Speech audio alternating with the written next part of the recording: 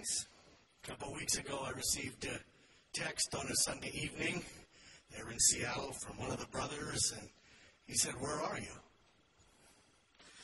Is everything okay?" I texted him back, and I assured him everything was good.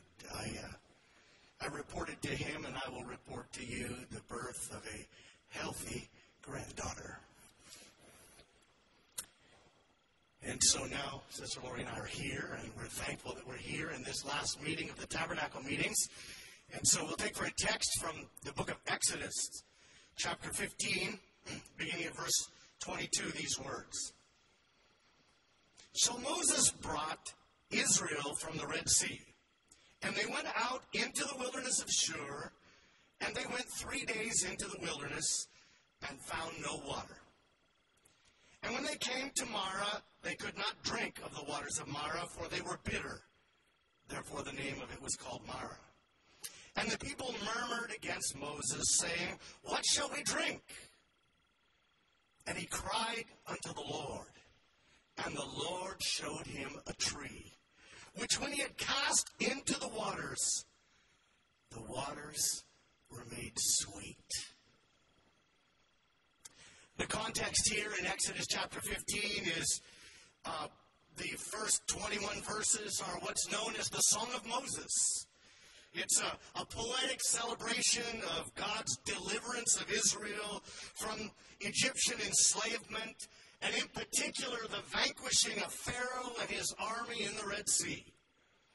But more broadly than that, it celebrates God's presence and God's great power to do for them what no other God anywhere at any time could do. You see, God heard their sighing. God heard their crying, their groaning, the scripture says, and he remembered his covenant with Abraham. He sent a deliverer, Moses, who had been educated at what I like to call the university of the backside of the desert. When he was a young man, he thought he knew exactly what God had in mind and how God was going to work, and things didn't exactly work out that way. You find that out sometimes when you're a young man. But if you're faithful and you hang on, God will teach you and God will work with you. And Moses spent a lot of time in the backside of the desert shepherding sheep until the day that a burning bush caught his attention. And God caught his attention once again, and God raised him up as a mighty deliverer. Well, stubborn Pharaoh tried to retain control as God sent plagues one by one, culminating finally in the death of the firstborn throughout all of Egypt. You know, resisting God is really not a very profitable thing to do. The price is really high. And I know we live in a world today where people think it's almost in fashion to resist God. But my first pastor, Brother Norman Allen, I remember him saying, God does not collect all of his accounts in July. You can be sure that God is just and God is fair and God will collect what needs to be collected when the time comes. And sure enough, God collected from Pharaoh. The time finally came when Pharaoh was broken and he let the children of Israel go. And they journeyed out into the wilderness to worship God. But they hadn't gone more than the snap of the finger just about before Pharaoh thought, what have I done? And he took out after them with an army. You know the story. They came up to the Red Sea and they didn't know what to do. And Pharaoh's army was quick behind them. And there was a rock on one side and a rock on the other side. And it's there that God told Moses, stand still and see the salvation of God.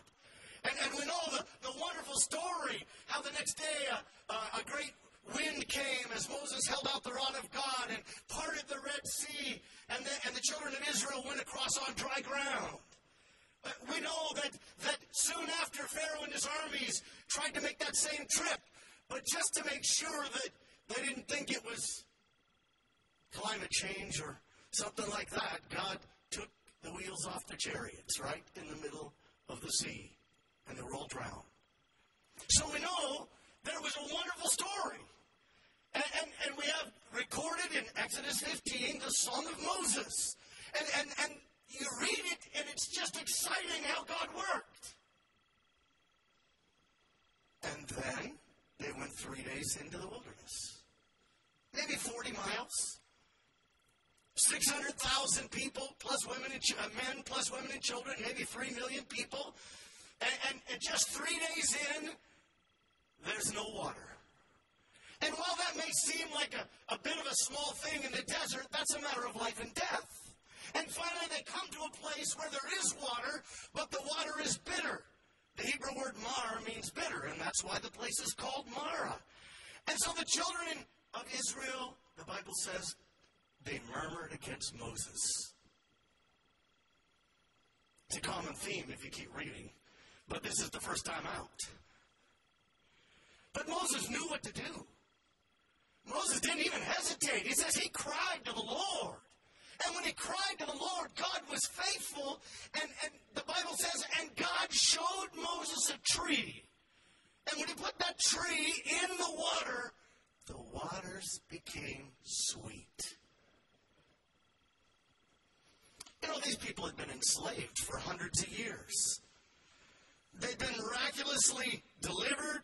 They fled for their lives. God has destroyed Pharaoh and his armies, and they haven't made any of their own decisions for hundreds of years, and all of a sudden it must have felt a little bit overwhelming. What do I do? But all they really needed to do was just follow. You know, when the Lord showed Moses a tree, it really was quite a miraculous event. Now, I don't know whether it was something chemical in that particular species of tree that counteracted the bitterness. I don't know if God miraculously showed Moses that in a quantity that would somehow make all of that change, or if it was just Moses' simple obedience at taking the tree and putting in the water that he showed him, that God turned those waters sweet, but those people drank.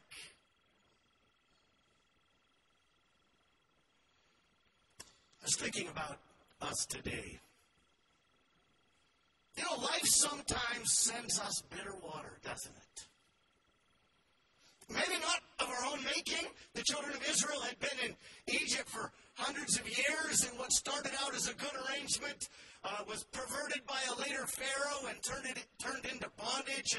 And the Bible says in I believe it's the first chapter of Exodus, how it turned to bitterness for the children of Israel. They knew what bitterness tasted like.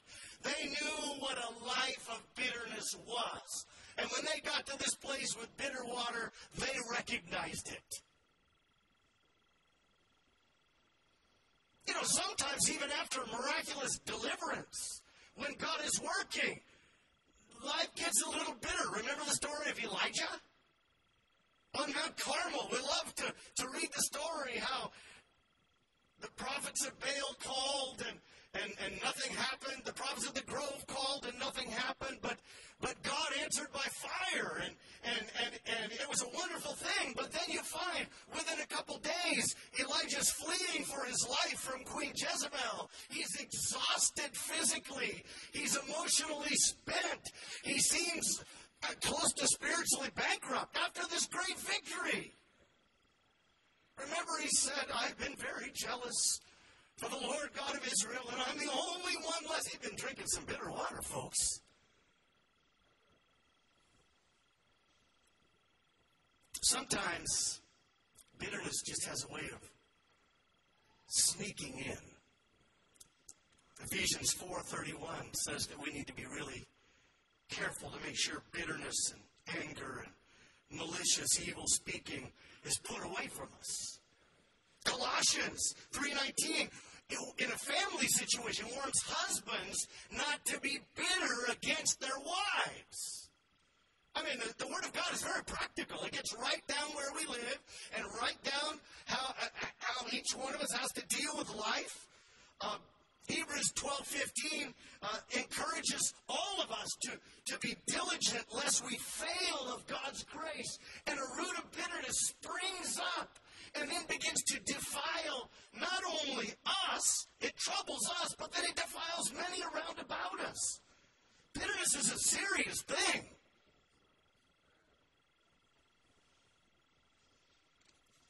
You know, we'd all like to live on the mountaintop, wouldn't we? We want Passover deliverance. We want Red Sea parting. We want great prayer meetings. We want healings. We want the glory of God to flow as it has many times even in this very building. And I believe that that can certainly be the case. But I've lived long enough to know intuitively that life isn't always like that. Even the Apostle Paul, the Bible says, was beset with a thorn in the flesh. He called it the messenger of Satan to buffet him.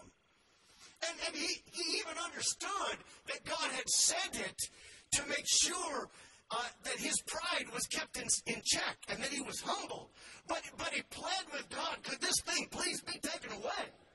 3 times. And finally God told him, my grace is sufficient for you. You know, this past year has been a little challenging. For many around the world. Sickness, loss, isolation, persecution, economic difficulties, the list goes on and on. We just go down that list. And you know, I suppose we could find it easy to be discouraged sometimes or disillusioned or allow bitterness to begin to creep in. But, and actually for many, like Israel, it's a matter of life and death. Physically in some cases and certainly spiritually. But just as God showed Moses a tree, God has shown you and me a tree. Our tree is Calvary. The cross upon which Jesus died. Literally, the most bitter symbol of death known in the Roman world was transformed into a symbol of sweet hope and redemption by the blood of Jesus Christ. And better than just that transformation, it has been made available to you and to me to put into the bitter water that comes our way. It's not just something that we put on the wall. The cross, that tree upon which Jesus hung, it symbolizes the sweetness of redemption, the sweetness of salvation. The fact that the things that the devil meant for evil, God intends for good.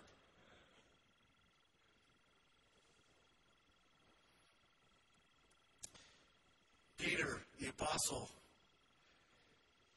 told the high priests and the Sanhedrin after they forbade he and the apostles from preaching after they healed the paralytic man at the beautiful gate. He said to them, we ought to obey God rather than man. The God of our fathers raised up Jesus, whom ye slew and hanged on a tree. Him hath God exalted with his right hand to be a prince and a savior.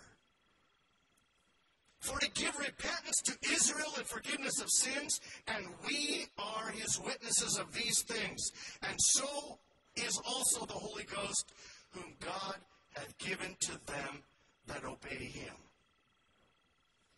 There's a story in the Old Testament, another that I'll just paraphrase quickly here, that speaks to the same issue, and it's one of my grandchildren's favorites. It's a story of a mother, of a wife. Her name was Naomi. But she was living through hard times. There was a famine in the land, and she and her husband and sons went to a neighboring country, and life was hard. They thrived for a little while, but then pretty soon she is widowed. Then her sons marry in that country, and then her sons die. That's tough times, folks. That's life, and it happens across the board to lots of people. And finally, she decides that she'll go back to Israel from the foreign country. And we love to read the story of Ruth, how she says to her, "Entreat me not to leave you," and this beautiful story.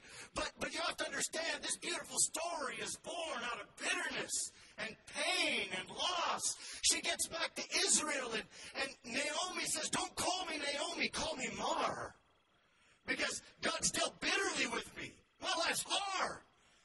And as a widowed woman in that culture, she not only has no status, no authority, she cannot even redeem the inheritance that belonged to her husband and son. She's lost. She just figures, well, I'm back here. I'll just throw myself, I guess, on God's mercy. But she and her immigrant daughter Ruth, there was a redeemer in town that they didn't recognize. We read in the King James, they call Boaz a kinsman. But if you go back to the Hebrew there, literally it means a kinsman redeemer, the one who has the responsibility to give his life for those in his family. And you find this story, and we love to read about it, how Boaz opened his field and his arms of protection over Ruth. And then she comes home, and Naomi says, "God is at work in this thing." And the story goes on, and the romance develops, and it's just this beautiful story of how God works. And when you read it, you get a little farther down, and I love how it says in Ruth 14. The women are now talking to Naomi. She's a grandma now.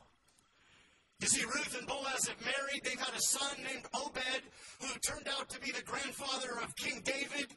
But the women said to Naomi, "Blessed be the Lord, which hath not left thee this day without a kinsman, without a redeemer, that his name may be famous in Israel." We have a redeemer. His name is Jesus. His name is famous in Israel and all the world, because there's no redeemer like him. And he gave his life on a tree.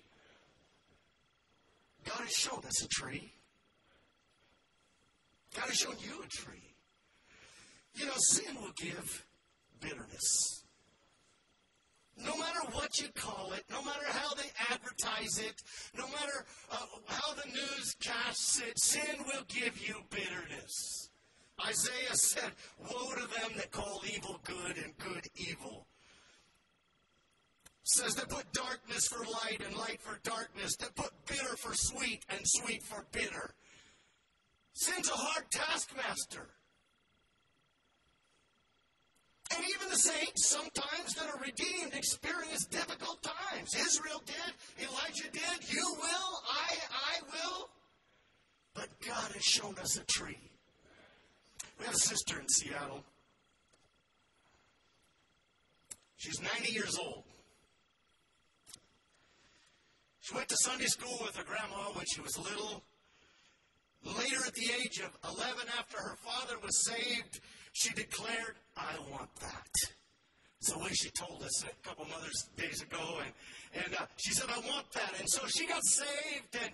And later, she grew up, she married, she had some children. And then she immigrated from the southern part of the United States all the way to Seattle.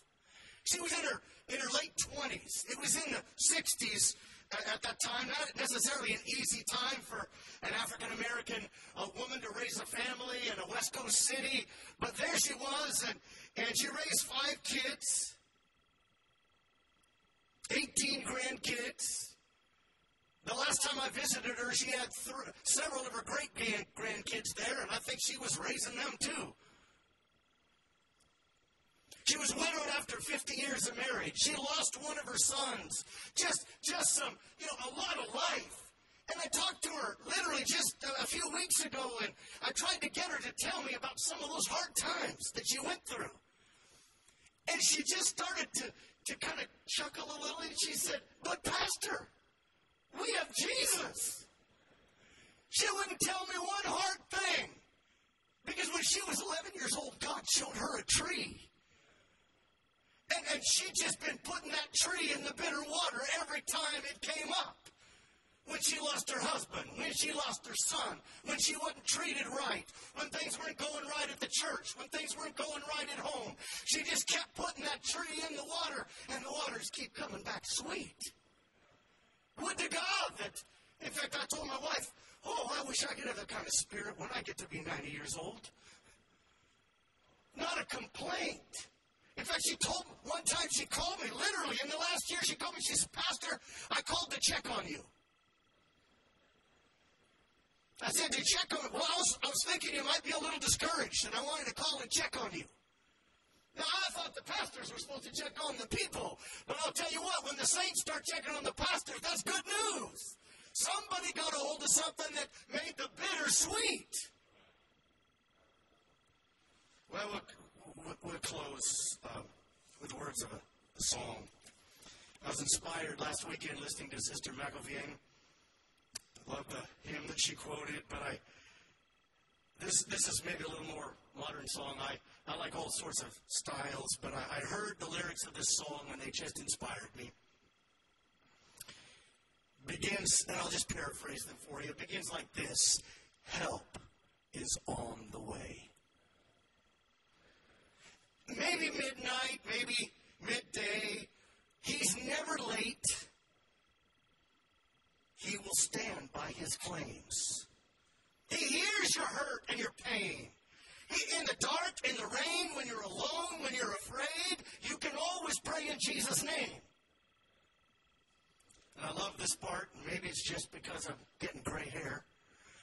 He says, I've lived enough life to say, help is on the way.